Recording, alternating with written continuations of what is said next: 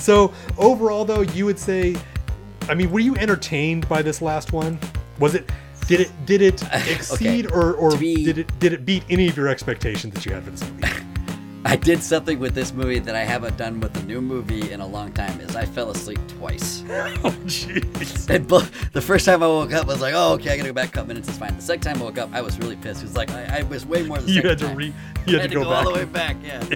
Like shit, this is terrible. Hi, this is Dee Wallace, and you're listening to Children of the Addams. Hello, everybody. We're back. I mean, maybe unfortunately this time. I mean, we're continuing our run of horror movies because it is, the Halloween season.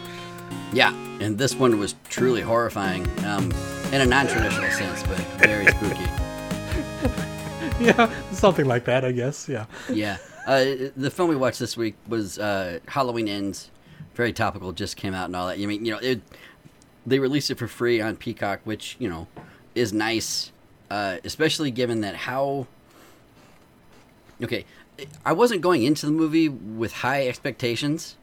Like, they were fairly middling, maybe even low, and I was very surprised because this movie in no way met those expectations whatsoever, which I was kind of pleased about because when it got over, I was like, at least I don't have to drive home now. What are those expectations you were waiting to get filled? They were middle of the road. Like, I was looking to place it maybe somewhere along the lines of like the original Halloween 2, like, in ranking all the movies. But if I had to choose where Halloween Ends would its place amongst the ranking of all Halloween movies, including the Rob Zombie that's ones. Hard. Yeah, that's hard to do. Yeah, man, you got to take some time. Yeah, but I think off the top of my head, it's definitely lower third. That's fair. Is it the worst movie of the new trilogy? No, I'm gonna. Really? I'll kind of show my hand already here. Yeah, it's definitely not the worst. Wow. The second one is the worst of the new trilogy, but hands down. Just because how just weird it is. I mean, the only thing I think that second one had going for it was some of the crazy inventive kills they had to it, but it was just crazy and nonsensical in that one. Not to say that this one is not a little crazy and nonsensical, but there's certainly things in this version that I liked more than the previous one. Yeah, like we talked about Halloween Kills last year before to be, and it was really underwhelming in most places. So it had its moments. But as far as this movie goes, do you want to walk us through here the plot? Yeah. Let's get into this. Okay, so Halloween Ends starts off 1 year after the events of Halloween Kills. Yeah. So time jump number one. Yeah, we meet one of our main characters in this. His name is Corey. He is there to babysit a child, and during this babysitting night, everybody's on edge, and he gets scared because this kid acts like a little shit and ends up locking him in the attic and basically getting him to react, and just the kid's just being a real jerk about it. Very Sixth Sense of him to lock him like all the way in the room, all the way to the top of the stairs and all that. All the way to the top, and it's all dark. There's no lights. Everything. It's kind of crazy. Now, mind you, too, though, like one thing is like Corey. He broke like the traditional kind of babysitter rules in that he didn't listen to anything the mom told him, like no scary movies, in bed by whatever, like all that. The kid's still up at midnight, they're watching fucking The Thing, like another John Carpenter movie, like so. Well, see, I like this. Yeah. So I'm going to point out the things that I like in this movie and the things I just don't like. This is one of those things I like because I do like some random callbacks.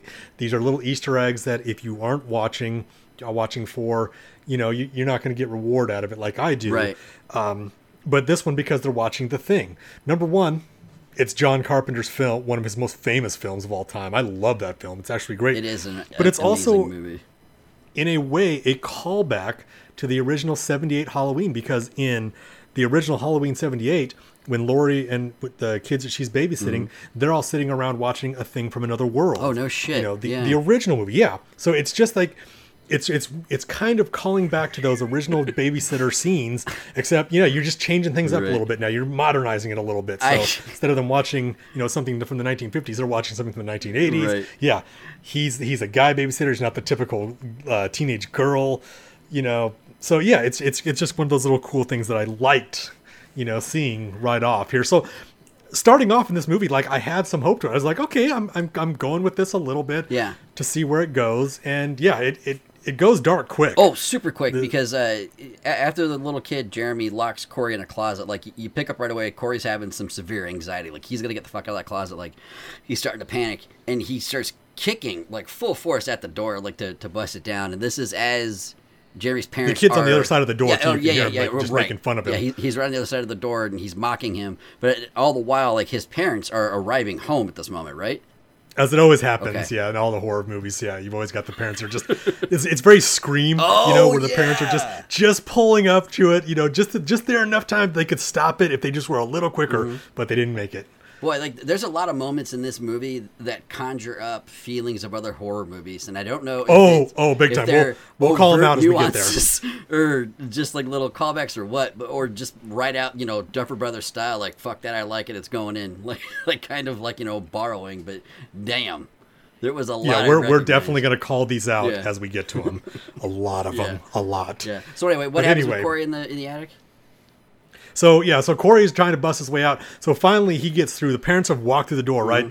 And as soon as, but it's like Corey's just freaked out. He kicks, opens the door, slams the kid in the face, and the kid drops like 3 stories. They have this is an amazing looking house that has this amazing staircase that goes 3 stories up, but the kid falls and all you see is this splat, just to a hardwood floor right in front of the parents. It's very gruesome. It was worse because like you see Corey kick the door open and you don't, like, if I recall correctly, like the kid didn't make a sound. Like there was just a body thump in front of his parents, and then just you just hear kind of a little bit of a scream, as the kid's falling. Like that part, like instantly right there, it's like this is a different kind of movie. It's like I don't know where they're going with this. Like let's see if they could keep it up. But it had me on the hook because it was so shocking just to have that happen. It was like, oh my god, what is this shit? That's the thing about it. It's. I think that as the audiences of today have become much more sophisticated, you kind of got to ramp things up a little bit. So you got to make people a little more uncomfortable with So if you're not comfortable with seeing a child die, well, you probably shouldn't watch this scene. Yeah, but Michael Myers doesn't. That's not his gig. Is to go after the little ones. You know what I mean? Like I did my due diligence. And fuck me, I went back and I rewatched Halloween and Halloween Kills in preparation for Ends, because what David Gordon Green had said is that, he understands everybody's complaints about Halloween Kills. So going into this one, he's like, it's okay. He's like, this one it's just, Halloween Kills was just one part of the story. When you guys see 3, it'll all make perfect sense. So I was like, okay. I'm going to give him the benefit of the doubt. So I watched the first 2 coming into the third. So mentally, I was already in the zone, like to see this movie, and okay, let's just throw this out here right now. If you come into this, you haven't seen this movie yet, number one, you probably don't want to be listening to this because you're going to be spoiled, filled with spoilers here. We're just going to spoil this thing, but I will tell you right now, just as a forewarning, that notion that all this is going to connect and make sense at the end is not. This movie is completely different. Oh man, the way they went, and I think you get this from the fact that COVID set in, shooting schedules changed and everything like this. This does not pick up from the part 2. It peppers in some little things and kind of like wants a time together. But this movie, the character motivations and everything are completely different from the first 2 movies. Yeah. We'll get to it when we get to our main character here. The sense I got from watching this movie, the longer it went on, was that there's no way in fuck they had in mind to make 3 movies when they initially made this pitch. Because this movie could have been hacked down to about 38 minutes. A tight 38, and we'd have been home. But I will disagree with you on this. I think there was an idea for a trilogy. Yeah. The trilogy, though, the idea was the trilogy is going to completely take place all in the same night. Ooh. So you had 2018 where Michael dies. He comes back out. He comes out. He's same night. He comes back to Haddonfield, and he's killing a bunch of people. And then at the end of Halloween Kills, here's Jamie Lee Curtis, his Laurie character. She's like, I'm coming to get you. Right. So I think it was supposed to be that third piece right there of that same night. That would have been awesome if, like, the third movie, she's Harry Potter style storming Hogwarts going after Michael Myers kind of thing. I mean, there's something to it, but I think that this movie, and you can feel it throughout this movie, there's a lot of rewrites here. I think there was time where they could say, we're going to change the story up. Yeah. Because, like I said, once we get to Laurie and we get to introduce her, we'll get into it. Laurie is a completely different character. Once we get to Laurie, She 45 minutes after the start of the movie. This movie, it takes a while to kind of get things going. In a very Season of the Witch kind of inspired run here. They really kind of avoid Michael Myers for a good amount of the movie, it feels like. Yeah, so we got to talk about Season of the Witch last week. Yeah. I highly recommend you go back and listen to that show if you haven't listened to that one. It's really good. I have a soft spot in my heart for Season of the Witch. But the thing that I got so giddy about watching this movie was the fact that the Season of the Witch font was used for the titles. Did you notice that? I did, yeah. That it was so awesome. I was like, they're making all sorts of callbacks, and I love that. Yeah. You know, I'm sure other people probably think like this is really corny. Why are you doing all this stuff to do it? But it's appealing to me. It's appealing to the Gen Xers. Well, it matches too because the first two movies, Halloween and Halloween Kills, both match the font of the original H1 and H2. Also, yes, yeah. And they did it, and I have to give credit to everything on this opening scene because I loved it. It goes back into that Carpenter score, where you're getting that, but then you're getting like the scene of those pumpkins coming at you. Mm-hmm. Where one is kind of growing in the one before it, and then it just kind of tears through, and it does it because there's even a callback to that original pumpkin, that jack-o'-lantern from the first Halloween. That's like, I think it's the second one that shows up, and then all of them, they just get really kind of scary looking. Yeah. And then we get to our main story which takes place now 4 years after the events of the Michael Myers, the events, which is 3 years Halloween after Kills. Corey had his it was an accident. His incident with Jeremy, and it comes to find out he was cleared of everything, of all charges. So he just it was clearly an accident. Yeah, absolutely, I don't think anybody should hold him accountable, but this kind of gets into one of those little themes of this movie where it's the town has never ever gotten over Michael Myers. No, it came to a head in that second movie. But now, because Michael just disappeared, he got away, everybody's on edge. So they try to play that out there with that first 1 year scene where they're like, okay, we're all on edge, and that's what freaks Corey out. But 4 years later here. That's what, okay. Not to break up the plot too much here, but that's when it's only 1 year later after Michael Myers' last rampage. Will there really be 1,000 kids out the street trick or treating at this point? I have always said that. Like, I think shit, that man. You feel like, I mean, granted, now in this movie, not everything's canon. Right, yeah, but even when I was watching the Halloweens before, like, you'd figure that like Haddonfield would like outlaw Halloween. Dude, for real. They just say like, you cannot celebrate it here in this city. City ordinance says no kids on the street on this night. Or at least have the National Guard every 3 feet. Like, you know what I mean? Just thousands of soldiers just guarding this fucking town looking for this motherfucker. Yeah, you'd have a posse in tow. Like, everybody be volunteer. Like, but the problem is, like, in the original Halloween, like, this is always a criticism of like horror movies in general, but it's like it's always like the most unpopulated cities and like hospitals in general. Like, no adults are around ever, right? But point. All this massacre is like going on. I feel like all the parents just go off to one big Halloween party outside of town. Yeah, it worked in Hocus Pocus. Yes. Oh, Jesus. Okay, so 4 years after the initial events of Halloween 2018, 3 years after Corey's incident, we catch up with him in the year is now 2022. He, like you said, Michael Myers has vanished, and we catch up with Laurie for the first time, and this is a good clip into the movie, but she's writing a book about, like, a memoir, right? Like her autobiography? Yes. Well, yeah, it's a... Yeah, I think it's a novel, but almost like one of those types that are like there to help survivors. Like a Vonnegut style kind of like novel, but it's true kind of thing. Yeah, they just want... She's writing this for everybody else. I want to tell this story to show you that, whatever you've been through, you can survive it. It's all about being a survivor. Like how do you move Sydney on from Scream whatever. Once again, yes, another callback. There's a lot of it here. Yes, there is. A lot. And I'm glad you mentioned that, because I really didn't pick that up. But I mean, that's a good call right there. Yeah, there was a lot. Like I noticed, that's just one of them.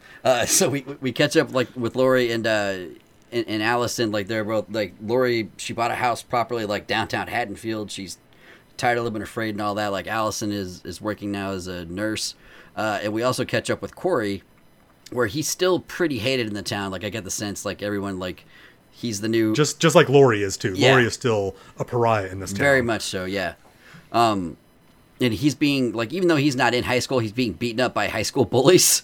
By high school band members, man. Yeah, and you know, they kind of look like they should have been extras in I don't know, like Gummo or some dumbass movie like that. You know what I mean? Just I couldn't quite put Children my of the finger Corn. on that group there. Yeah. Like they seem like band member rejects, like real dickheads. Right. I mean, because the lead kid, he's wearing a Leatherman jacket. I think. Like I feel like he's playing the jock who's like the bully, Right. but he's in band. It doesn't make sense because he's wearing band pants. right. And, So and you I know, couldn't not for quite nothing, figure it dude, out. like back in our day, like the high school jock was like Donald Gibbs. He was 40 years old and like 8 feet tall. Like at least now, Yes, and muscular. right, Yeah. someone you'd be like, oh, he's definitely gonna kick my ass. Like this little fella, it's just, you know, I didn't see it, but like the other kid had a pretty decent mullet, so I could see bully about him right away. You know what I mean? But still, they're high schoolers. I mean, I grant. I mean, I'm sure there are some intimidating high schoolers out there. sure. But if you're what Corey is now at least 20. 24, 25 in this Yeah. movie, right? Or his character is. Yeah. I mean, you really wouldn't be super intimidated like that. And I don't think a lot of high schoolers would come up and just like trying to start shit with you. Right. No matter what. I mean, I don't care who you are. I mean, I guess you can be a pretty meek 20-year-old or whatever, but most 25-year-olds are not small people, you know? Right. You're in the prime of your life, so Right. But maybe it's I don't just, know, but maybe I- it's just years so far of him dealing with just the constant barrage of people just hating him because of the accident. well, he living in is. that Yeah, he same has been town. beaten down. Yeah. Yeah, I mean, nobody in his life is really good to him except maybe his father. His stepfather. It's not even his father. That's Yeah, his stepdad. stepfather. Yeah.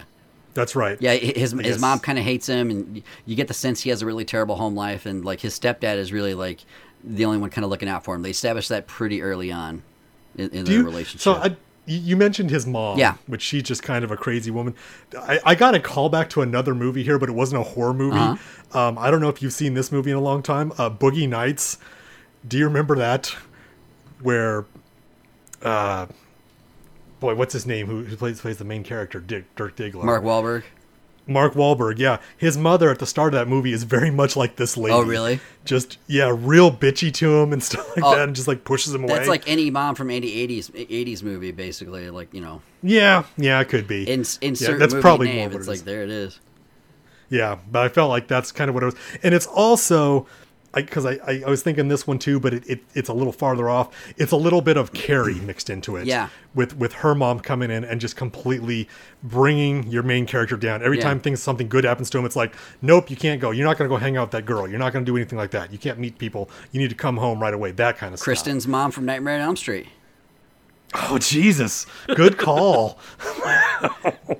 And so, yeah, they're everywhere, man. The entire movie is one constant. Well, here's another one for you. In kind of like an It style kind of callback, as Corey is accosted by these two kids, they throw him over a bridge, and he's then dragged into a sewer by an unknown monster. Jesus, yes. Which is, you know, if you've read It or it's Pennyworth, man. yeah, It's Pennywise all day, basically. Pennywise, I'm sorry, yes. So okay, and automatically I have a question because there's a guy living under the bridge. You know, and he looks like he's established there. Like that's his camp for sure, and he looks like he's been there for quite a while. After Corey is dragged away ominously by some shape, you know, quote, into the sewers, you get the sense right away, like, okay, it's obviously Michael is dragging him away. But my question is, like, Yes. are Michael and this guy neighbors? Like, does he see Michael leave all the time? Because he said something like, you know, he's like, most people don't come out of there. Or no, this is later on in the movie, right? When he runs into the homeless guy again? This is about 35 minutes my into the fuck. movie. Okay, here. okay, yeah. So, Okay. anyway, yeah, so Corey's just dragged in the sewer at this point with just the other guy living under the bridge right next door to the sewer pipe. That is the opening to what we find out is Michael Myers' lair. He's basically been stealth camping underneath Main Street of fucking Haddonfield for the past 4 years. No one's noticed. Yeah. This is where the movie for me. I was kind of going with this movie to start off with. This is where they lost 'Cause I- it. This is like 'cause I 45 minutes into the movie, right? Yeah, like you got my text when I was watching this movie. Like it was kind of like slow. Yeah. But I'm still going with it because I want to see where I'm going. I like what they were doing with the Laurie character. Like I said, we'll talk about it. But this is where it just kind of goes off the rails for me here, because nothing is explained what's going on here. Yes, he gets dragged in there. So I already know, and they've telegraphed this early on in the movie because they showed that little pipe. Yeah. You know, they kind of focused in on it. So, you know, it's like, yeah, okay, yeah, Michael is probably down there, you know, living amongst, you know, the homeless people down under the bridge. Mm-hmm. But yeah, he gets dragged in there. And this is where we first get to see Michael, because Michael gets a hold of Corey as he's trying to like kind of he's looking around. He's gonna try to sneak out, but through a wall. I don't know why he's on the other side of a wall, but reaches out and starts choking Corey out. Too. Michael Myers is almost 70 at this point in the timeline, and what has he been living on rats just like he was in that house? Basically, yeah, you know, for 4 years, like, you know, a la Lestat style. Well, at least they played it up here. They make it look like he's very weak. He is, yeah. He doesn't have his juice. He's and all lost that. a little bit of stuff. Yeah, he attacks Corey, and then they have a moment, like a meet cute kind of moment, where Michael looks into his eyes, and he's. I guess the implication is that he recognizes a darkness, even though they established that, you know, Corey isn't Michael. His incident was an accident. Like he didn't mean to hurt anybody, and all he's done is basically take shit. So why the dark turn? I don't know. That's one other thing. That didn't really make much sense. Here is this is probably my biggest criticism of this movie, is none of this is explained. None of this is set up. Nothing. Yeah. So because like you said, he grabs him and they look each other in the eye. Mm-hmm. And then you get like this flashback of other stuff that's going on from like other movies or prior movies. No, that's from people dying. Yeah, it was the incident from year one, Corey's right? Incident, and all that. He falls off. Yeah. So I'm trying to figure out. Yes, is it just they see something in each other's eyes and they found the kindred spirit, or did Michael telepathically transfer darkness over to him? Thank you. I instantly went Jason Goes to Hell with that. Like, okay, so his spirit's in this kid now. Yes. Yeah. Or I was going to like Halloween 5, you know, the druid thing where he's like an evil spirit and all that stuff. That's what I was going to, because I was like, Jesus, they're not going here. Because how do you rip off a movie in your own franchise, man? Like, holy shit! One of the worst ones in the franchise, right? Yes, like if you're gonna, I mean, at least make it like an evil mask or something that's gonna kill people. At least if you're gonna crib something good. Oh, Christ, dude, yeah.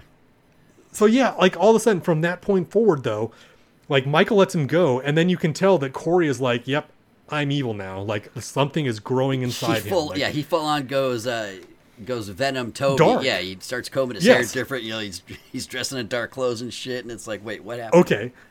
And here I'm probably a little ahead of myself on this, but this movie looms very large in this one. This is where you first see these signs of Carpenter's other film, Christine. Yes. This is Arnie's character, Arnie Cunningham, who starts off so innocent, comes into contact with a dark being, and then all of a sudden just slowly slides into madness. And we're going to get a scene. I think everybody knows what scene I'm talking about. That is completely taken out of Christine, but we'll get to that scene here in a little bit. Yeah. So after Corey gets out of the sewers, he takes this is when the homeless guy confronts him. The homeless guy confronts Corey, and he's like, nobody else who's gone in there has come out of this pipe. So he establishes right there that he's witnessed Michael Myers just dragging people down there for food and not said shit for years, maybe. Like fucking. Well, he says that he's Michael Myers. Right? Yeah. That's when he pulls the knife. But then they fight, and Corey takes the knife from the homeless guy, and this is killed. His first intentional kill. Intentional. Thank you. Yeah. But it's still very much self-defense. Right. It wasn't intentional, but he really goes to town on him. But okay. Right. Okay. We need to back up real quick because yes. Before this stabbing incident happened, the first time Corey was accosted by the high school bullies, Lori chases him off, and she takes him to the ER where he meets Allison, and instantly, she, like Mickey and Mallory style, they're just they can't focus on anything else, and they're in deep smittenship with one another. I love your another callback. I love how you just threw that in there too. I didn't write this fucking movie, dude. I was going to make that call. I just see the movies that they picked from. Yeah, very much natural born killers. That kind of stuff. I see okay. that later on in this movie. Yeah. But I do like these two characters. But okay, and they, you know, they do have a good chemistry together. But I don't get the severe intensity from Zero to like, fuck yeah, let's burn it all down, like from on Allison's behalf, because she's 4 years removed from Michael Myers basically, and by all indications has been leading a very regular life. Yes, but she's also an extremely fucked up character. I mean, look what she's been through. Her parents have been killed. Yeah, okay. I mean, she's living with Laurie this whole time and having to deal with the town, all this crap. So, yeah, she's watched her. I think, didn't her boyfriend die in the previous one as Kills, well? yeah. Yeah. So I think that's why these characters go together. Now, granted, yes, it's really quick, but I also see the attraction that you can make the connection there, because these are two characters who are dealing with a lot of the same stuff. Oh, okay, they're both looked upon as weirdos in the community, and all they want to do is leave. That's like their big thing. It's that idea of like, I just want to get the hell out of here. Now, where it goes off the rails is a little bit down further in the movie. They go off the rails further in the movie? Well, yeah, Holy because shit, man. One character in this love group here kind of goes a little further off the edge than the other. Oh yeah, dude, way out of line. And why she sticks around with that we'll have questions about. But yeah, so after the second time jump, when we pick up with Corey, modern day, and all that, they say it's October 28th or 29th, right? Like, it's a couple of days before Halloween. So all of this is leading up into like the third act of the movie, which will obviously be October 31st. But like at a couple points in the movie, they show like October 29th, October 30th, and like that's how they just like they do in the original Halloween. Right? Yeah. That's how they kind of set the stage. So after Corey has the incident with Michael and the homeless guy, he then goes on a date with Allison, right? But then there's like some cop is just there fucking with him. Like the entire time so they're this on their dinner date, like is he into Allison? Like, is that what they're the cop? Yeah. No, see, the cop is her ex-boyfriend. Oh, it is that her established? Yes, it's established because he pulls her over, as she's just driving home from work, I think. Oh yeah, okay. And he's like, "Hey, I did, I wanted to talk to you and say hi to you, but yeah, the reason I pulled you over is because your muffler's about to fall off." Oh, and she's like, okay. "Oh, I had no idea," but that's where he's set up. He's like, "Hey, I've been thinking about you," that kind of thing. So it's implied very much that these people, there's a relationship there. But obviously, as you learn from their interactions, this guy's a real dickhead. He's a real asshole. He treats people like shit. Yeah. I think that's probably somebody projecting their idea of what cops are. I think, honestly, at least in small towns, yeah, for sure. Yes, yeah, is somebody that he's just got like the small penis syndrome, right? It's just like, I'm there to bully people. Pretty much. But yeah, so we jump ahead to this next date where, oh, we didn't even call this out because when Corey shows up at Allison and Laurie's house, he's standing out there like Michael Myers from the original. Halloween. yeah, behind a bush. Yeah, and I think that's supposed to be where Laurie's supposed to realize like something's not right with this kid. Yeah, that's exactly right. Yeah, Laurie was she was all protective of him. And it's like he's a good kid and all that, and he just needs a chance. And then the instant she sees him like just standing behind the bush, a la Michael style, her complete demeanor towards him instantly changes. Yeah, I think she's kind of projecting at this point. Like at this point, she's like going back to her trauma and saying, but no, to be fair, you are like, bad. Who the fuck really hangs out by a bush like that just staring at shit?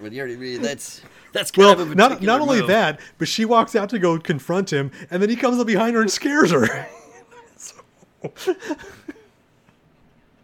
Yeah, so like I say, he's got the darkness. But yes, so yes, yeah. So we get to that point in the restaurant, where this is where like I understand where these characters are coming from, because he's there and he's basically confessing to Allison that is like, look, something is going on with me. I've killed somebody, and I don't feel right. I can't do this. I have to get away. Much like David tried doing in American Werewolf in London when he confessed. Okay, I get that one. That's a little far to stretch, but I'll go with you on that. I think that's good though. Like I'm a David. That's the first one that left in mind. Yeah. So from that scene right there, because already we're seeing this darkness coming out of. He's got a sinister edge to him. Yeah, because he's standing up for himself now. He's trying to fight. Like, he tried to do that with the teenagers, and they threw him over the bridge. They kicked his ass. Yeah, but now he's like, I'm not afraid anymore. He's like, I'm not going to take it. Yeah, okay, yeah. This is where he lures the cop, right? He doesn't lure the cop. The cop follows him. Okay, so the cop just follows him like... The cop is going to go and just kind of fuck with him some more. So Right. Because when he walks out, he leaves Allison's house, and he sees a car down the street. He sees him, light turns on, he takes off. He sees him following him. He goes under the bridge, and he sees the cop car pull up, and that's when he kind of just disappears and hides. Yeah, but he goes into the sewer pipe to hide, right? Yeah, eventually he follows him because he thinks he's in the tent. Right. Opens up that tent, and the homeless guy falls out there the homeless dead. guy he killed earlier is there, right? And Corey jumps him real quick. They And get into Michael kind of a scare. scuffle out there. Yeah. And then Corey jumps into the tunnel. And I don't know why the cop would just take it upon himself to go down the sewers to chase somebody. Yeah. You know, when he's been jumped by somebody in the first place. Well, hey, man, that ass isn't going to kick itself. So That's true. He's going to That's get out of true. that sewer pipe and fuck that kid up. So as he's going down the sewer pipe, this is when kind of Michael has his Stella got his groove back moment and refines his kill mojo, right? Because he's Kind the of. one. Is he the one who takes out the cop? He starts with it. It's more of a tag team here because that's like okay, Michael thank you. Michael comes out like first I think Corey starts wailing on him a little bit and then Michael comes out, helps him, grabs him, and that's when Corey's like he gets on his back, pulls him down, he's like do it, and that's when oh no, I'm sorry, let me take that back a little bit. He grabs the knife and Corey's asking Michael, he's like, show me how it's done, show me how to do it, which I don't get that, but okay. It's like, how hard is it to stab a guy? I don't know. Yeah. But they start tussling again, and then Corey gets behind him. He's holding the cop down, and Michael comes up. Corey's sitting on and his just ass, starts- and he's got the cop held around his shoulders. The cop's laying flat on his back, and Michael just comes up, and like it's almost like he's stabbing Corey, like at that point, but because of how the cop's body is positioned, like on. Yeah, I felt like partially on that's a Corey. pretty long blade. Didn't you Thank think you, that yeah. blade was going to go through I and thought he was stab getting Corey killed too? Yeah, that's exactly what I thought. So he ends up killing the cop. Okay, In their and that's, murder double team. yeah. So like there's this. Once again, I don't know what's exactly happened here. If Michael is does Michael need, because this is the other theory. I've read this one and I had to kind of go back and kind of listen to some of the things in the movies that they said there, where Lori says that, yeah, Michael gets stronger kind of the more he kills. So Did she say does that? Michael need Corey? Yeah, she has a line that says that the darker he becomes or something Is like that. that what she was doing her Carrie That- Bradshaw or- style talk over as she's typing? I think I don't know if it was in that one or it might have been in Halloween Oh, Kills, boy. where she was talking about this. But yeah, it's implied there that Michael gets stronger the more he kills. He's like he the Hulk. derives energy from He that. gets stronger the angrier he gets. Yeah. Yeah. So does he need an able body Oh, wow. to bring him Channel bodies, his. you know? So like Freddy style, like with Freddy and Jason, he needs to get kills two? to build his strength. Yeah. Okay, yeah, I was just going Nightmare on Elm Street Part 2, where he'd had to inhabit the body of a teenage kid. Sure did. Do this. So anyway, yeah, that's what I was wondering. I was like, is Michael using Corey for that very purpose? Yeah. Or is it, we're just kindred spirits here. I'm getting old. I need to pass this mantle on to somebody. Oh my God. Here we go. I don't know. It's not explained in this movie. It's irritating, but we keep going. Yeah, basically. I don't know, but I think like you could tell Michael gets a little stronger in this moment, though. Like he does, is getting up. because as he kills him, like he stands up like a little. Yeah, and he like takes his kinda deep slouching a breath. bit. He's like Yeah. that. Yeah. So He's like he's breathing in like, all right, I needed that, like a smoker just lighting up a menthol real quick to be able to breathe for. yes, and I feel like that bit, because I want to say that speech came from Halloween Kills. So I think that was part of that mythos was, the more he would kill, the stronger he was, the more invincible he becomes. Whereas this one, I think this is just kind of a leftover from that script, that prior script before they did a lot of these rewrites. But that is just me speculating here. After Michael got his killer instinct back, quote, we check in with Allison at work, and she's up for a promotion, and she loses out on the promotion to a nurse who is very heavily inferred at that point that she's sleeping with the doctor who made the decision. But these characters, man. I mean, all these characters in this movie are ultra despicable. Like, I don't know, is it a social commentary on today's society where we're all just kind of dickheads now? We're all self-absorbed that, we don't care. Like this character who she works with constantly talks shit about Allison in front of her face, like she's not even there. It's nuts. But then, like after the doctor and the nurse leave, this is when they end up at the doctor's house, I believe it is. And yes, do we get double team number 2 here? Yes. Right? So Corey and Michael both do the hacking and slashing on the doctor and the nurse at this point in the movie. Well, the doctor is right? I think is all Corey. Corey gets the doctor with the corkscrew. Oh, okay, right. And they kind of set that up early because they show like the doctor opening up just the like Jason on Crispin Glover. Yep. Yes. Sets that thing down and you see it and you're just like, oh, yep, that's going to be used as a weapon. Gone. Yeah. That wasn't as classy, but no, not as classy. They did it, okay. And then so then we get to the coworker, the nurse. The nurse. Where she sees what's happening, she sees it, and then here comes Corey chasing after her. And this is the thing I do love, because Corey is going to be running around here and he's going to be thinking like he's like Michael Myers. But the big difference between him and Michael Myers is like every time he tries to do something and get hit, like it hurts him. Yeah, he goes down. Yeah, he shoves his hand in that door and she slams it on him and he's like, son of a bitch. Like this, like he just drops the weapon and everything just falls to the ground. Like he wants to like punch through that window, like I know he does, but I think he realizes after he gets hit in the hand, he's like, oh, I can't do this. Right. But this is where Michael shows up, and this is our first second callback really to the Halloween movie, where he picks her up just like he did originally with Bob in the first one. Yeah. And impales her right there to the door, or right there to the wall, and she just is hanging there. It's great. I love it. Because that's one of the all-time like best kills in Halloween, where he takes that dude, picks him up like 3 feet or 2 feet off the ground, right? Yeah. With one hand, and then just impales him with a butcher knife. So it was a good callback. H2O also. Did they? I don't remember if they did that one. Sure. Okay. Well, I mean, it's not canon anymore, so it doesn't count. But Okay. Not canonical. Yeah. Heaven forbid they picked something that was decent. Right. So then after after the doctor and nurse incident, this is when Corey and Alice's relationship really takes, like, not a bit of a turn, but it gets very serious very quick. This is where they both decide they're just going to leave Haddonfield together, right? Yeah, so this is where they have that talk on top of the radio station where they're just like saying, I just want to get rid of this. I want to burn the place down. I don't want to be here anymore. Fuck this whole place, right? I get it. Like, if I was living in that town and, like, I was the victim and the butt of everybody's jokes and listen to everybody talk, I wouldn't want to be there either. But this is where it doesn't always make sense, because she's like, I want to burn this place down, and he's like, I will light the match. Right. It's like, well, okay. I feel like he's going a little dark here, where she's like, I think I'm talking metaphorically. I think you're talking literally. Right. You need to slow down here, Corey. Let's chill out. So it's at this point, though, where Laurie confronts them, right? Yeah. She has words with both of them, and, saying, first with Corey, she's like, I want to help you. Let me help you. You need help. And then she's also confronting Alice and saying, look, something is not right. He's not in a good place. Right. I mean, because she finds him. He kind of threatens Laurie a bit, right? Yeah, because Laurie finds him sitting in the old house where the kid died, laying on top where he landed. I think at that point there's some red flags there. Yeah, for sure.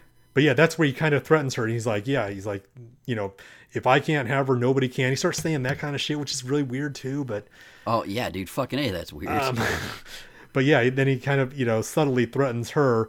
Threatens Laurie, but Laurie kind of slips out. Like she pulls the whole Michael thing, which I kind of like in this, where she can just disappear like that, just without disappear. him Yeah, like Batman, just right out of the room. Because he just turns around, he's like, "Where the hell did she go?" And he looks at the window, and it's like, the curtains are just flapping there, like the window's open. So she's vapor. So then this catches us to October 31st. It's officially Halloween in Halloween Kills, and this is another weird part in the movie. Is that Corey goes back to the sewer, and mind you, they already have like a handful of kills just about underneath their collective belt. Yeah. So Michael, he has his killer instinct back. Like he's about as strong as he can be for a 95-year-old man, like living in the sewers or whatever he is.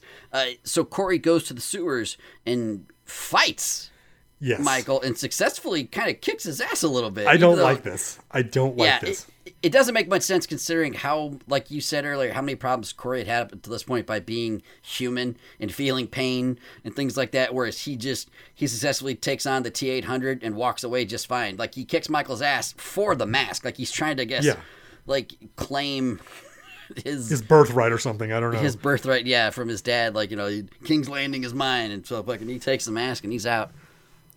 How did you feel about that scene? Oh, I hated it. Did that make much sense to you? I didn't like it because it's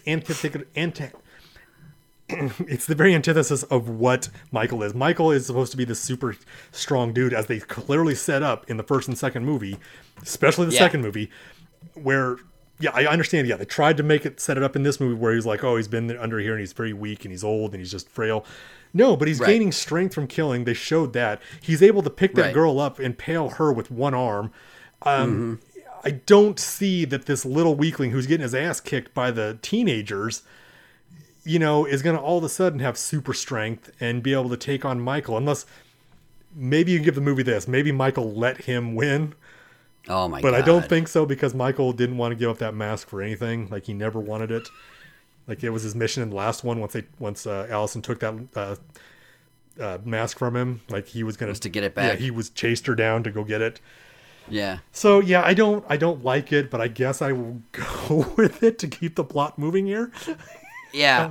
So the plot kind of moves forward, I guess. Is that Laurie and Allison have an argument where Laurie ends up saying Michael is basically, Allison tells Laurie Michael is basically her fault. So then we flash cut to Corey, where he starts a full on rampage. Like, he takes out the bullies who were fucking with him. His stepfather too is also taken out. Yeah, let's go to this one first. I think, does he start with his mom first? I think it's the bullies. Okay, so he starts with the bullies. I can't remember now exactly what the order is. Okay, let's start with the bullies. So he shows up there at the junkyard where he works at, right?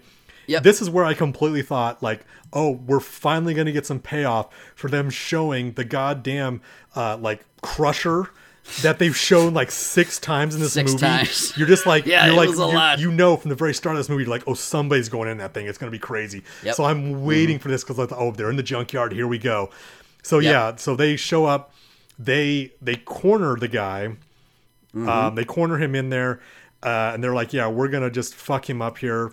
Because they show up there because he writes "Psycho" on his car, right, on the band member's car. He keyed it in or something there. Right? So he keyed the kid's car. And then somehow they knew he'd be at the junkyard, so they drive over to the junkyard. There, and they're there, and they're like, "Oh shit, somebody's in the back office. Let's do this quick." So they're gonna break up his bike and everything, and his motorcycle, and everything. So like, yeah, let's just do that. He's not here. We can't find him, so let's do that. Let's just do that. And then, the one kid who's like got the mullet, he goes off to go get the car, right? And he never comes back. Nope. So the leader of the group goes over there, sees him. Yeah, his little drumstick is like jammed through his eyeball. And so that's when the characters finally start freaking out, like, oh my God, we're going to die. And here we get that Christine scene that I talked about, because all you see is like the 2 teenagers running, and then you see the headlights come on behind them.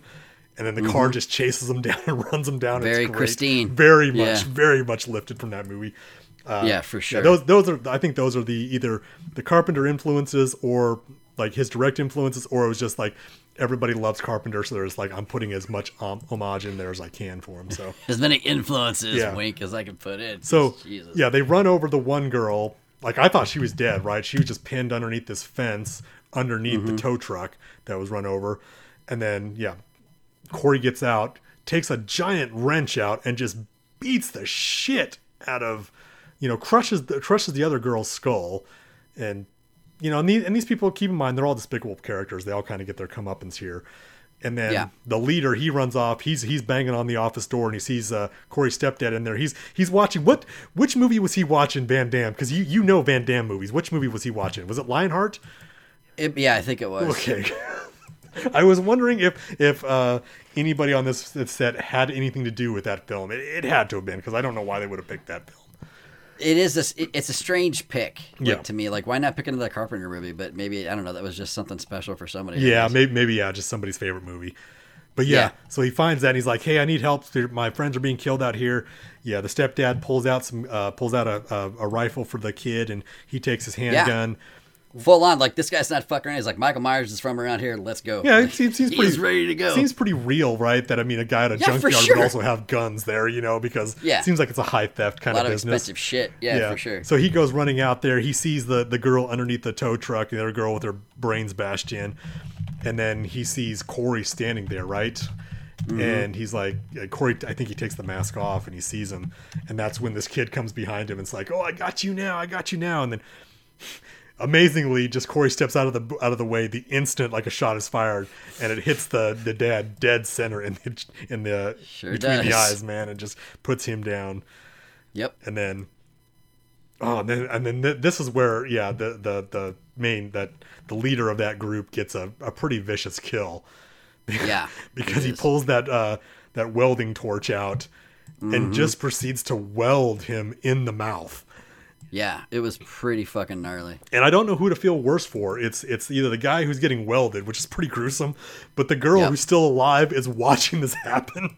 Yeah, it was fucking Jesus. Oof, Yeah. it was pretty vicious. It felt to me like that was almost like saying, "Hey, I'm not going to forget about you, Rob Zombie. I want to put some pretty visceral stuff in here to make you feel uncomfortable. So here's a little callback to you." I mean, they did that shit in Kills too. Yes, very much so. Very much so. Yeah. Oof. So yeah, then he goes off to his mother's house, kills his mother, Yep. which is kind of Yep. anticlimactic. I think he just stabs her. Yeah. And then goes to the radio station. We kind of glossed over this when they were at the radio station. Him and Allison were having their heart to heart. The radio host, who you've heard him throughout the whole movie. He's on every radio station, Yep. and even Allison is like, "God damn it! Like, this is just one of those things you can't get away." He's on every radio station. Yet she never changes the channel. If you notice that, she's always listening to him. Yeah, everybody's already listened to it all the time. But I mean, for a person like Allison to complain about it, but then to keep listening is kind of hypocritical, but I digress. Yeah.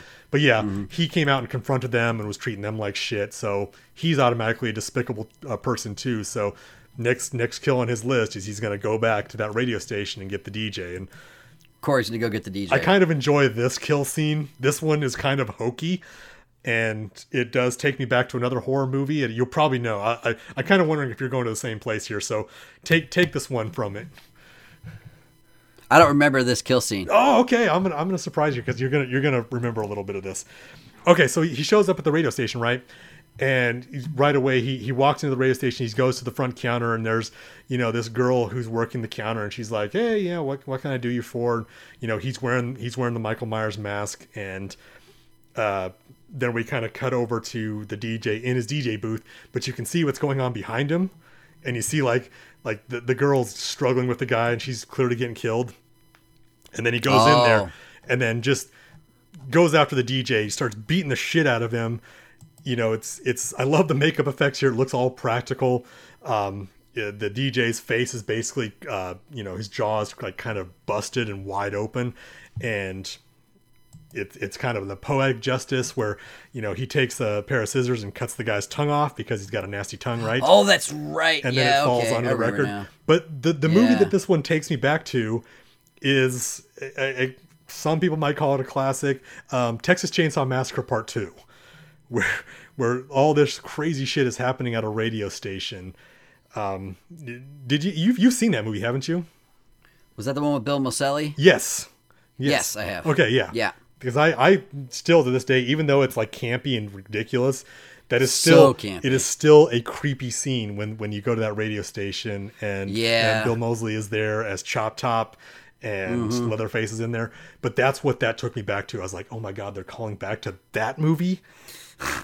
But I don't know. Nothing but callbacks. Like I'm watching this movie and I'm wondering, is it me just having watched all these movies before in my life and just making those connections, or are they actually putting these homages in there, hoping that you'll see that? It's one of the fun things about watching this film, I will say. Right. Yeah. Huh. But yeah, so we get to that kill, and that's where we're gonna get finally to the kind of the climax of this movie. What we were waiting for was and this is the movie itself is less than 2 hours long. it's and I think damn near Michael close to 2 Myers, hours though. Yeah. Michael Myers has been on screen for maybe 8 minutes at this point. I think that's being generous. And the movie has, at this point, like this last scene we're coming to, it's only a couple of minutes. We're in the last 25 minutes of the movie, basically, and I'm still waiting. Like, well, how's this going to end? Like, where's Michael? Well, like, when are you hearing Laurie? Like, what's going on? Yeah, mind you, remember this movie has been set up as the final fight between Laurie and Michael.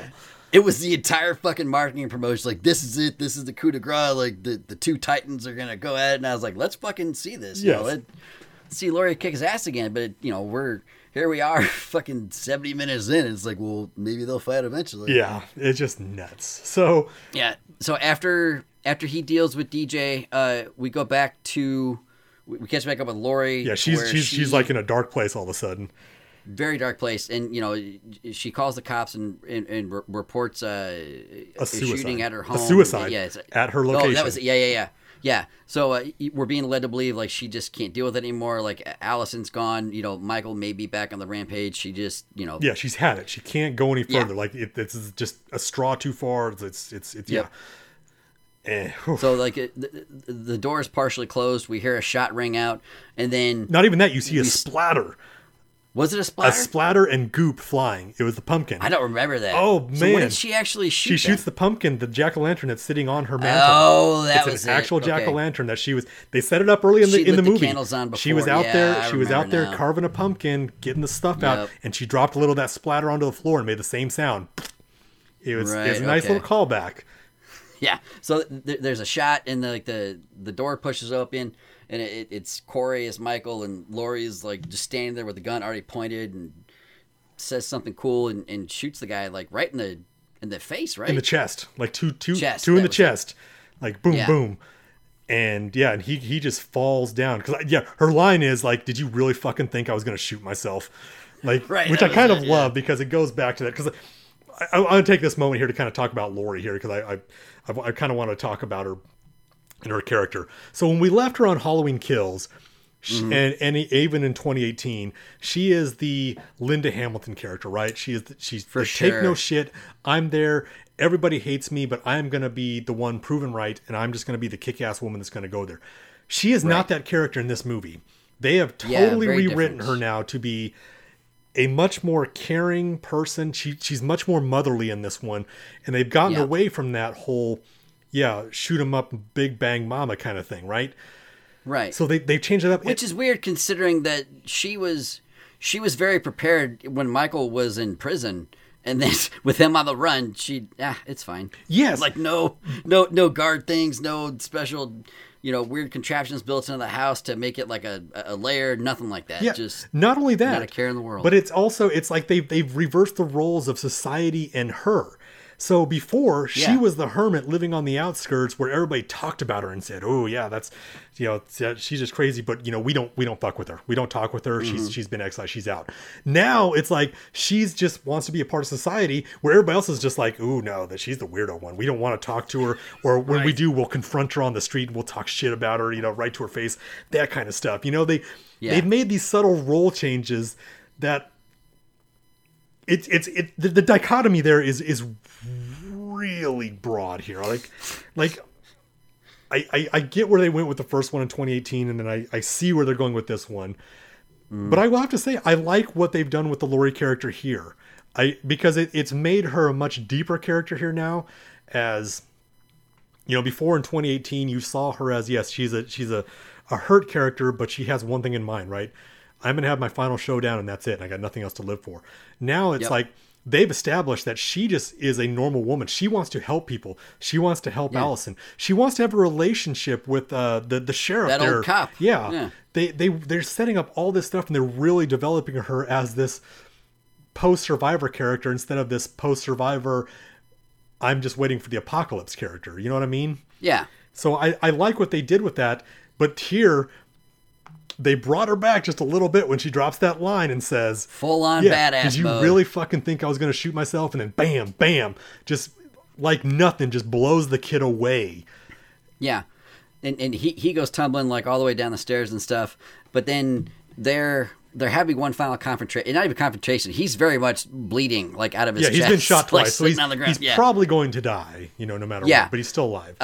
still alive, and he and Laurie are having like a confrontational discussion. And as Allison arrives, Corey stabs himself in the neck, but Laurie goes to retrieve the knife, and all Allison sees, it looks like Laurie just fucked up Michael Myers Jr. Basically. So, what did you think of this scene here? I'm dumb. Okay, yes, thank you. I was once again, every time there's something in this movie that I start to go with, they turn around and they screw it up. Like, yep. Why not have Corey?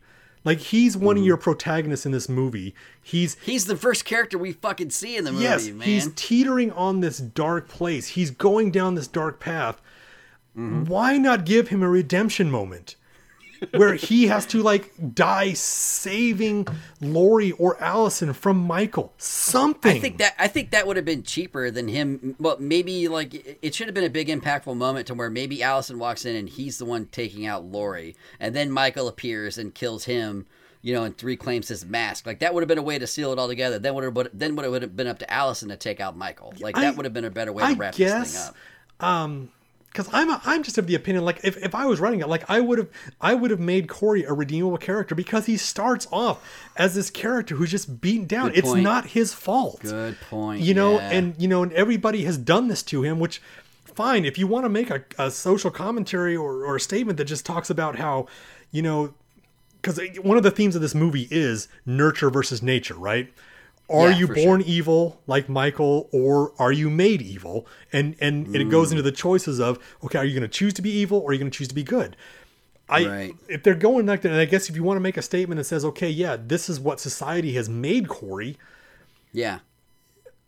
You know, you've that's an excellent call. It's just, I don't understand. Like, I would give them a redeemable moment at this point as a movie fan. Like, that's what you want to do, and say, look, Michael shows up, he's going to kill Allison, but he realizes, well, that is the one thing that I love that keeps me human. So he could sacrifice himself. He's got to save himself to save Allison, and then Allison in turn can save Laurie, right? Right. I would have done it that way. Better. But instead, no, they give him this corny line, like he's just gone completely. They just want to leave it completely ambiguous that he's just evil now, and once again ends on that line. Well, if I can't have her, nobody can. And then shoves that butcher knife into his jugular. Full on, to the hilt. To the hilt. Yeah. And amazingly, we'll find out just a little bit later, he's not dead yet. Isn't that, like, what the fuck? So, one thing about death, I mean, if you don't know this, like if your jugular is cut, it is probably the quickest way for you to die. Yeah, that's it. Your blood pressure drops so quickly, so fast, and all the blood just drains from your brain. Like, you're out in like 5 to 8 seconds, they say.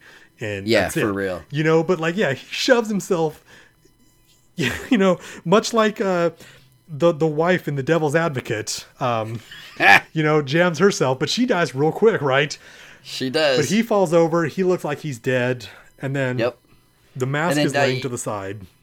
Yeah, and Allison is leaving at this point, and then, like, out of nowhere, boot, and it's like, oh shit, you see a crabby old hand pick up the mask, and you know Michael's here for, it's finally the final showdown, and only 6 minutes left in the movie. It's going to be a great fight, I know it.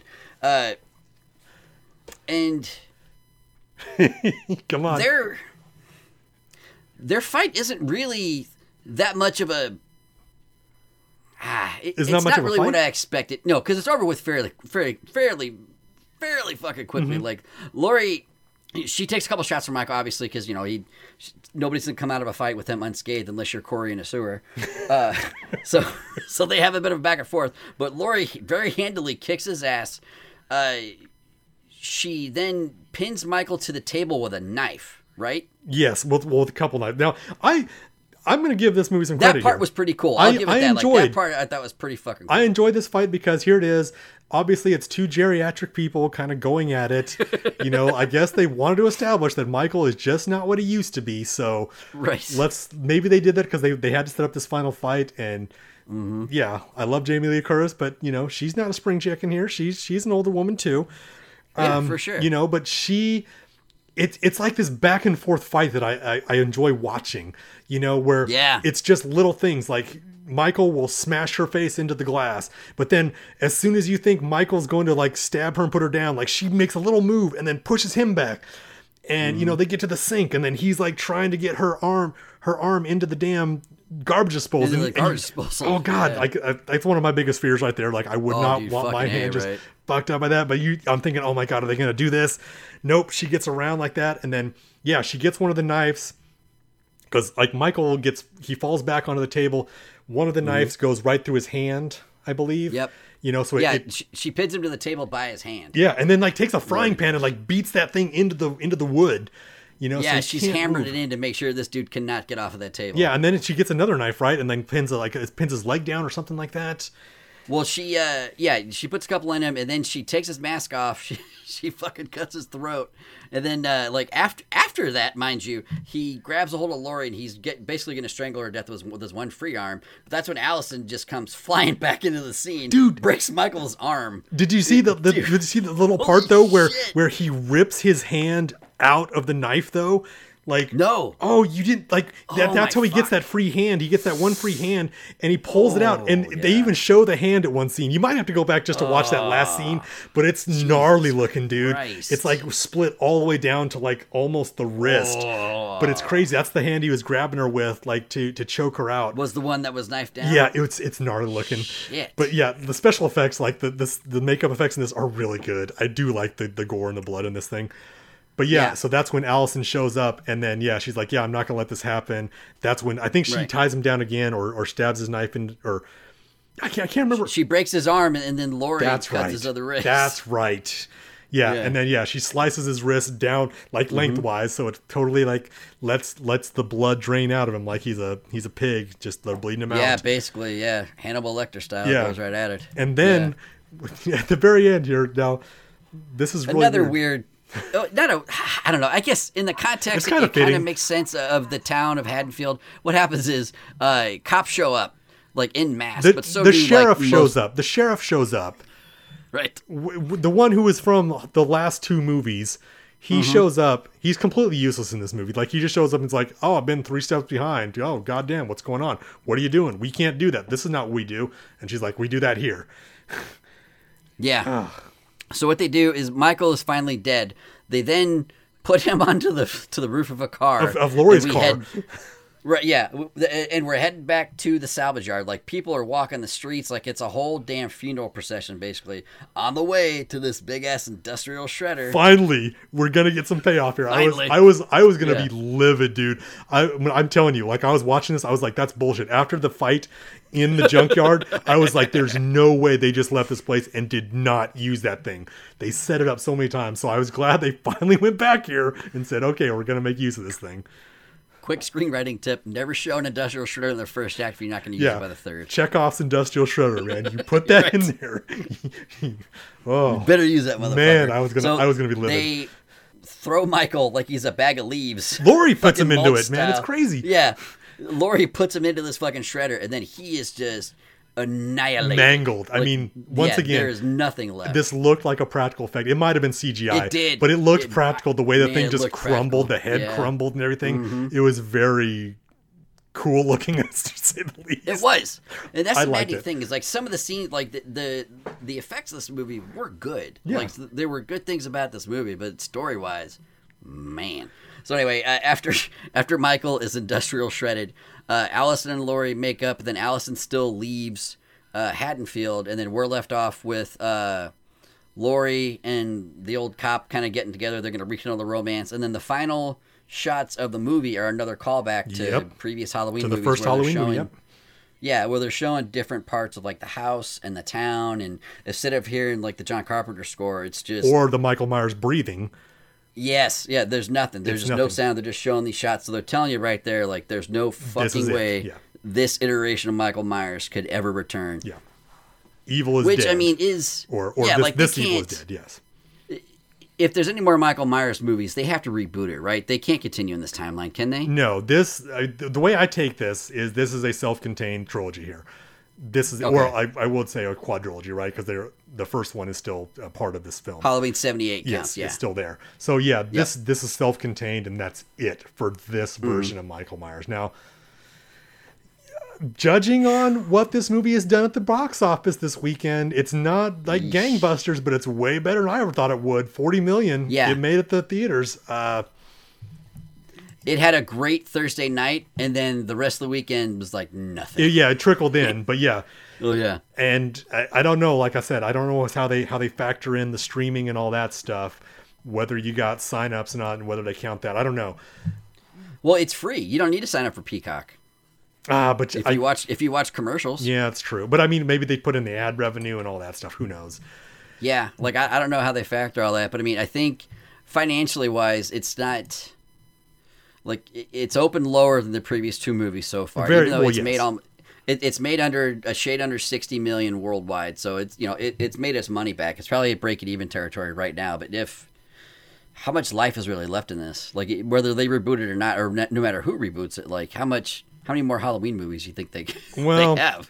I've said this about every franchise out there in Hollywood. I get wore out with the reboots and all that stuff. It's like, yeah, I get it. People are just running out of ideas for originality. It's hard to be original anymore. Sure. But doing the reboots are the complete cop out of everything. It's just like, oh yeah, I just want to make this movie the way I would have done it. And yeah. I can get that because we just got done talking about some of the things that we would do different in this movie.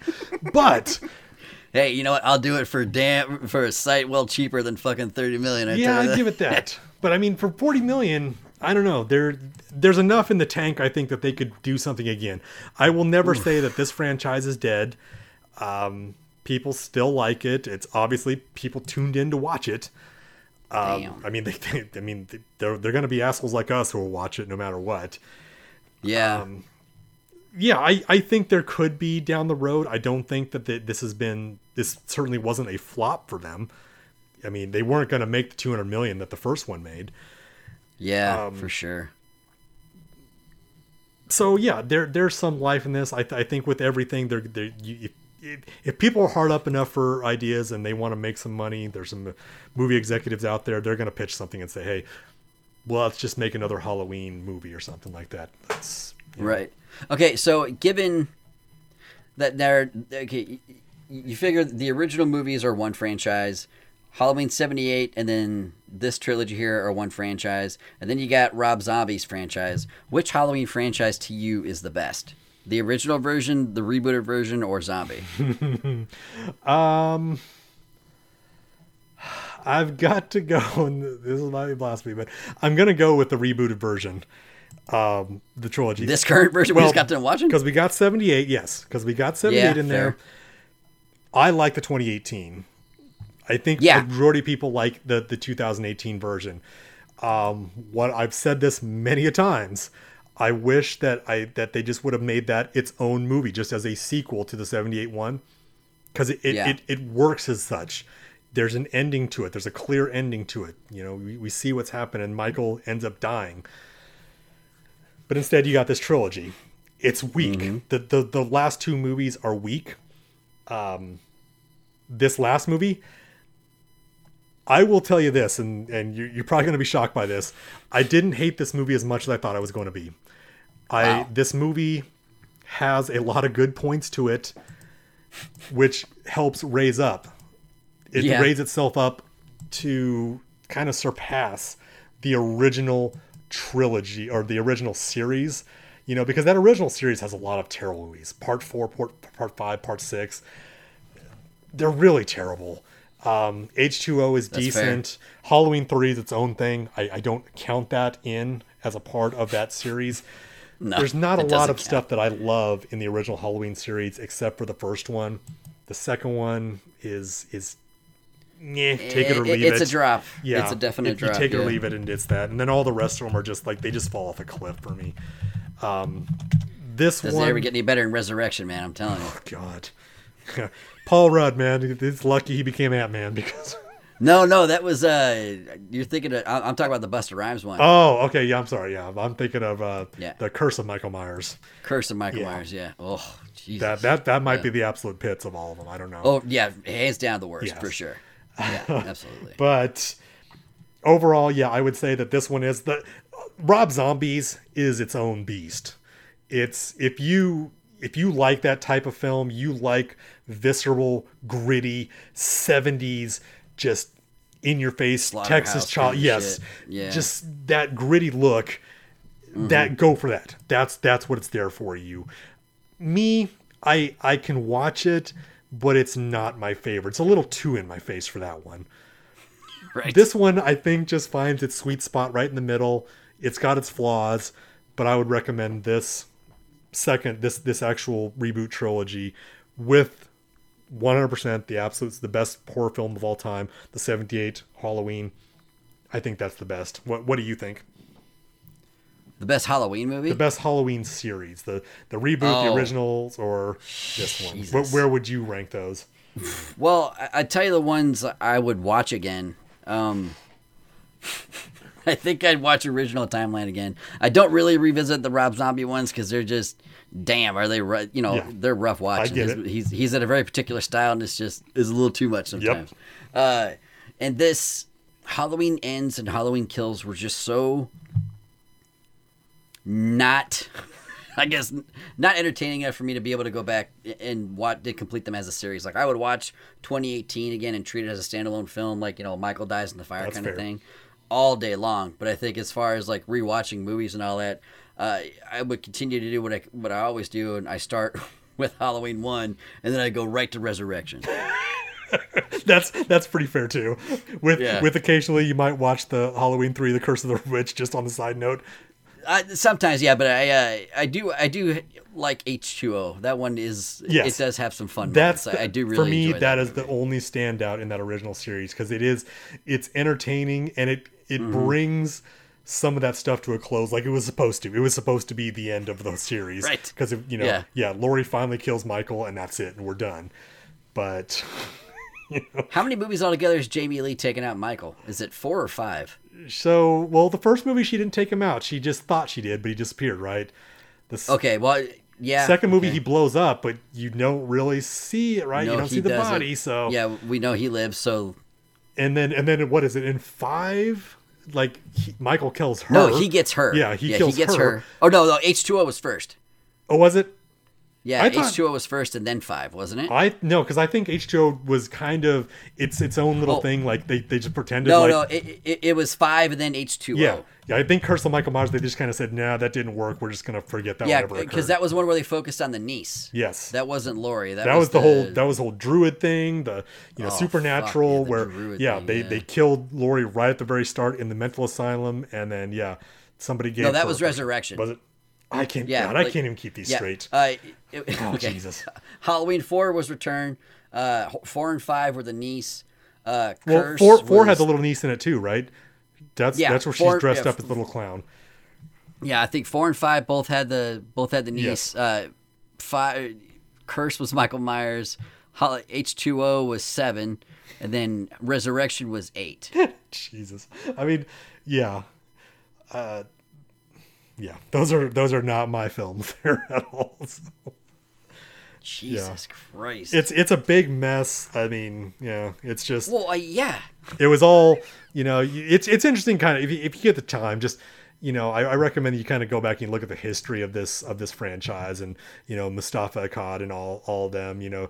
Like, he just treated that thing as a cash cow. He's like, I need to make a couple $1 million. I'm gonna make another Halloween film. So he just kept cranking those things out, and they got more crazy as they went on. So. Well, you wait till the next one. Like, if that's the 10th one, they're definitely putting Michael in space. Well, yeah. I mean, they got to make a callback to that movie just too, like right? Jason style, yeah, for sure. So overall, though, you would say, I mean, were you entertained by this last one? Did it exceed or did it beat any of your expectations that you had for this movie? I did something with this movie that I haven't done with a new movie in a long time, is I fell asleep twice.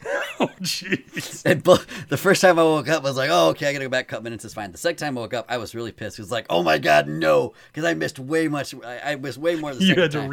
You had to go back all the way back, yeah. It's like, shit, this is terrible. So it didn't hold my attention, and the parts of my attention it did hold, I wasn't pleased, I guess. Like, there were some things to enjoy, like practical effects and things like that. There were, no, I don't think. I did not enjoy it. Yeah, I mean, to me, I have a different view of it. Like I said, I got some enjoyment out of this thing. It didn't, like, there was parts that certainly dragged. It took a while to get this thing going. There are some ridiculous things in there that did kind of piss me off. Yeah. But there are just some parts of this movie where I was entertained, and I was like, okay, it's holding my attention. And then on cue, it's like every time I feel that way, though, they slap me in the face and say, well, we're going to throw this ridiculousness in there. So, yeah, I can say that this thing beat my very low expectations for what this was. If you listen to the previous shows, you know, I myself, I was absolutely not looking forward to it. I know you weren't looking forward to this thing either. We were dreading this thing, but I watched it. I was, do I dare say, pleasantly surprised that I was like, I didn't walk away from this thing saying, give me all 2 hours back, because Right. you know, I might just saying, hey, give me at least 30 minutes of that back. You could have cut this thing down. But I wasn't completely bored with this movie, and it was better than Halloween Kills. That's about as good a recommendation I can give to this movie. If it wasn't so dumb, I would have been bored. You know what I mean? Yes. Yeah, there's things in there that will keep your attention, but it's just like I said, they every time you think they're there, they'll pull it back and say, no. We're going to make this thing as stupid as possible. Out loud, I said, oh no. Like, I don't know how many times while watching this fucking movie. Well, I certainly said that when he walked into that cave for the first time. And, oh man, you know, right? And I was like that, verbatim. I said, "Oh no!" When he kicked Michael's ass going back in the tunnel the second time, I was like, "Jesus, get out of here!" Yeah, it was good, but we had to get that out of the way. Like we completed this trilogy. I was happy we did it. Yeah, it certainly took a nosedive. Yeah. I didn't have to go to a theater to watch this thing because, yeah, I guarantee I would have been kind of pissed had I dropped, $15 on this thing plus whatever I had to spend on the beer to keep myself entertained. Yeah. But, yeah, it is what it is. Are you going to watch it again? No, I don't think I will go back to this. Unless we do some kind of special project or something, there's some reason why I'd have to watch it. I can unequivocally state right now, we don't have to watch this ever again. Yeah. There's only 2 Halloween movies that I will purposely go back to. That is 78 and that's Season of the Witch. Season of the Witch, yeah. I will always just, like a person who just likes to get beat up, I will go back and watch Season of the Witch. Yeah. Just for the sheer camp value of it. That's fair. The Tom Atkins of it. Yeah. Walking whiskey. So, that said, we're like we said, we're in the middle of October here. We got horror movies that this is the perfect time to watch them. There's so many out there right now. What do we have on tap coming up for the next show? The Hitcher is next for us, I think. And neither one of us have seen this movie, so I'm looking forward to it. I'm so looking forward to seeing this and getting to talk about this because this is one that's been on my list for a long time to see. Oh, dude, same here. I actually, I was, not really a latchkey kid, but kind of. So I had free reign of whatever I wanted to watch, like growing up. So like from as long as I can remember, basically, like I've been watching horror movies. This is one movie that my mom was like, "You cannot watch that movie." Really? Oh yeah. Like I was not allowed. Like I didn't even get a permission to watch it like for this time. So I don't know if I'm allowed yet. So I can't wait to see what this is all about then, because is it that gory? Is it that scary? What is it? We'll have to find out. I was allowed to watch everything. This is one is like, that's not for you. It's like, oh yeah, I was the same way. I watched a lot of stuff, but I just never remember ever getting a chance to see this. Like I never remember it as an option. It was on HBO. So, well, obviously it had to have been. I know it's HBO produced. So yeah. That's what I mean. Like so that was one where they were just like, no. It's like, oh, okay, fine. Oh, yeah. I've been waiting for this one. I can't wait to see this. Back to Evil Dead, I guess. It's gonna be fun. Yeah. Yeah. Or at least I hope it is. I got hopes for this movie, but we'll see. People rave about this movie. So it's a solidly 80s cast, man. It can't be any worse than most of the 80s movies we've been watching lately. So. Yeah. See Thomas Howell, man. Yeah. Soul brother of Soul Man himself, man. Oh my God, I'm definitely not watching that. No, I will pass on that one too. If I can pass on that too. Don't even want to talk about it. I might stick to the Rutger Hauer Louvre. Like I do like a few of his movies. Like Split Second, I thought was a pretty weird one. That was like that's a good one. It was like a xenomorph serial killer or something. He's good. He's good in a lot of stuff he does. This is the reason why I want to see this movie so bad. It's because I like him as an actor. I've loved him since Blade Runner. Well. Yes, and I can't wait to see what he's in this, because I think that's what everybody talks about in this movie is what he is. Yeah. And I cannot wait to talk about that. Yeah, I mean, he does Blind Ninja better than almost anybody, so I'm looking forward to seeing this. And Hobo with a shotgun. Oh my God, he was Hobo with a shotgun. Yep. So shit. So yeah, okay, I can't wait. If you want to add that one on to the list to watch eventually, like I'm completely. We'll have to do that. But we'll also got to keep our eye out for some more horror films to watch as we talk our way through. 'Cause maybe in a couple of shows we can get 2 movies in, because I love talking about horror. So we'll have to keep an eye out for some horror films to watch. You listeners, if you have any suggestions for films that we haven't talked about, any horror films specifically, please contact us. Let us know, because I would love to hear your suggestions. Because I will take people's suggestions to an extent. Yeah, I've taken some real stinkers. So yeah, we get the final say so, but I will definitely take anything under advisement, because there's a lot of stuff that I haven't seen that I will still love to watch. Yeah, for sure. All right, man. Well, hey, we got a lot of shit to watch. Let's get out of here. Everybody, we'll talk to you guys later. Peace. One does not simply walk into Mordor, dig it?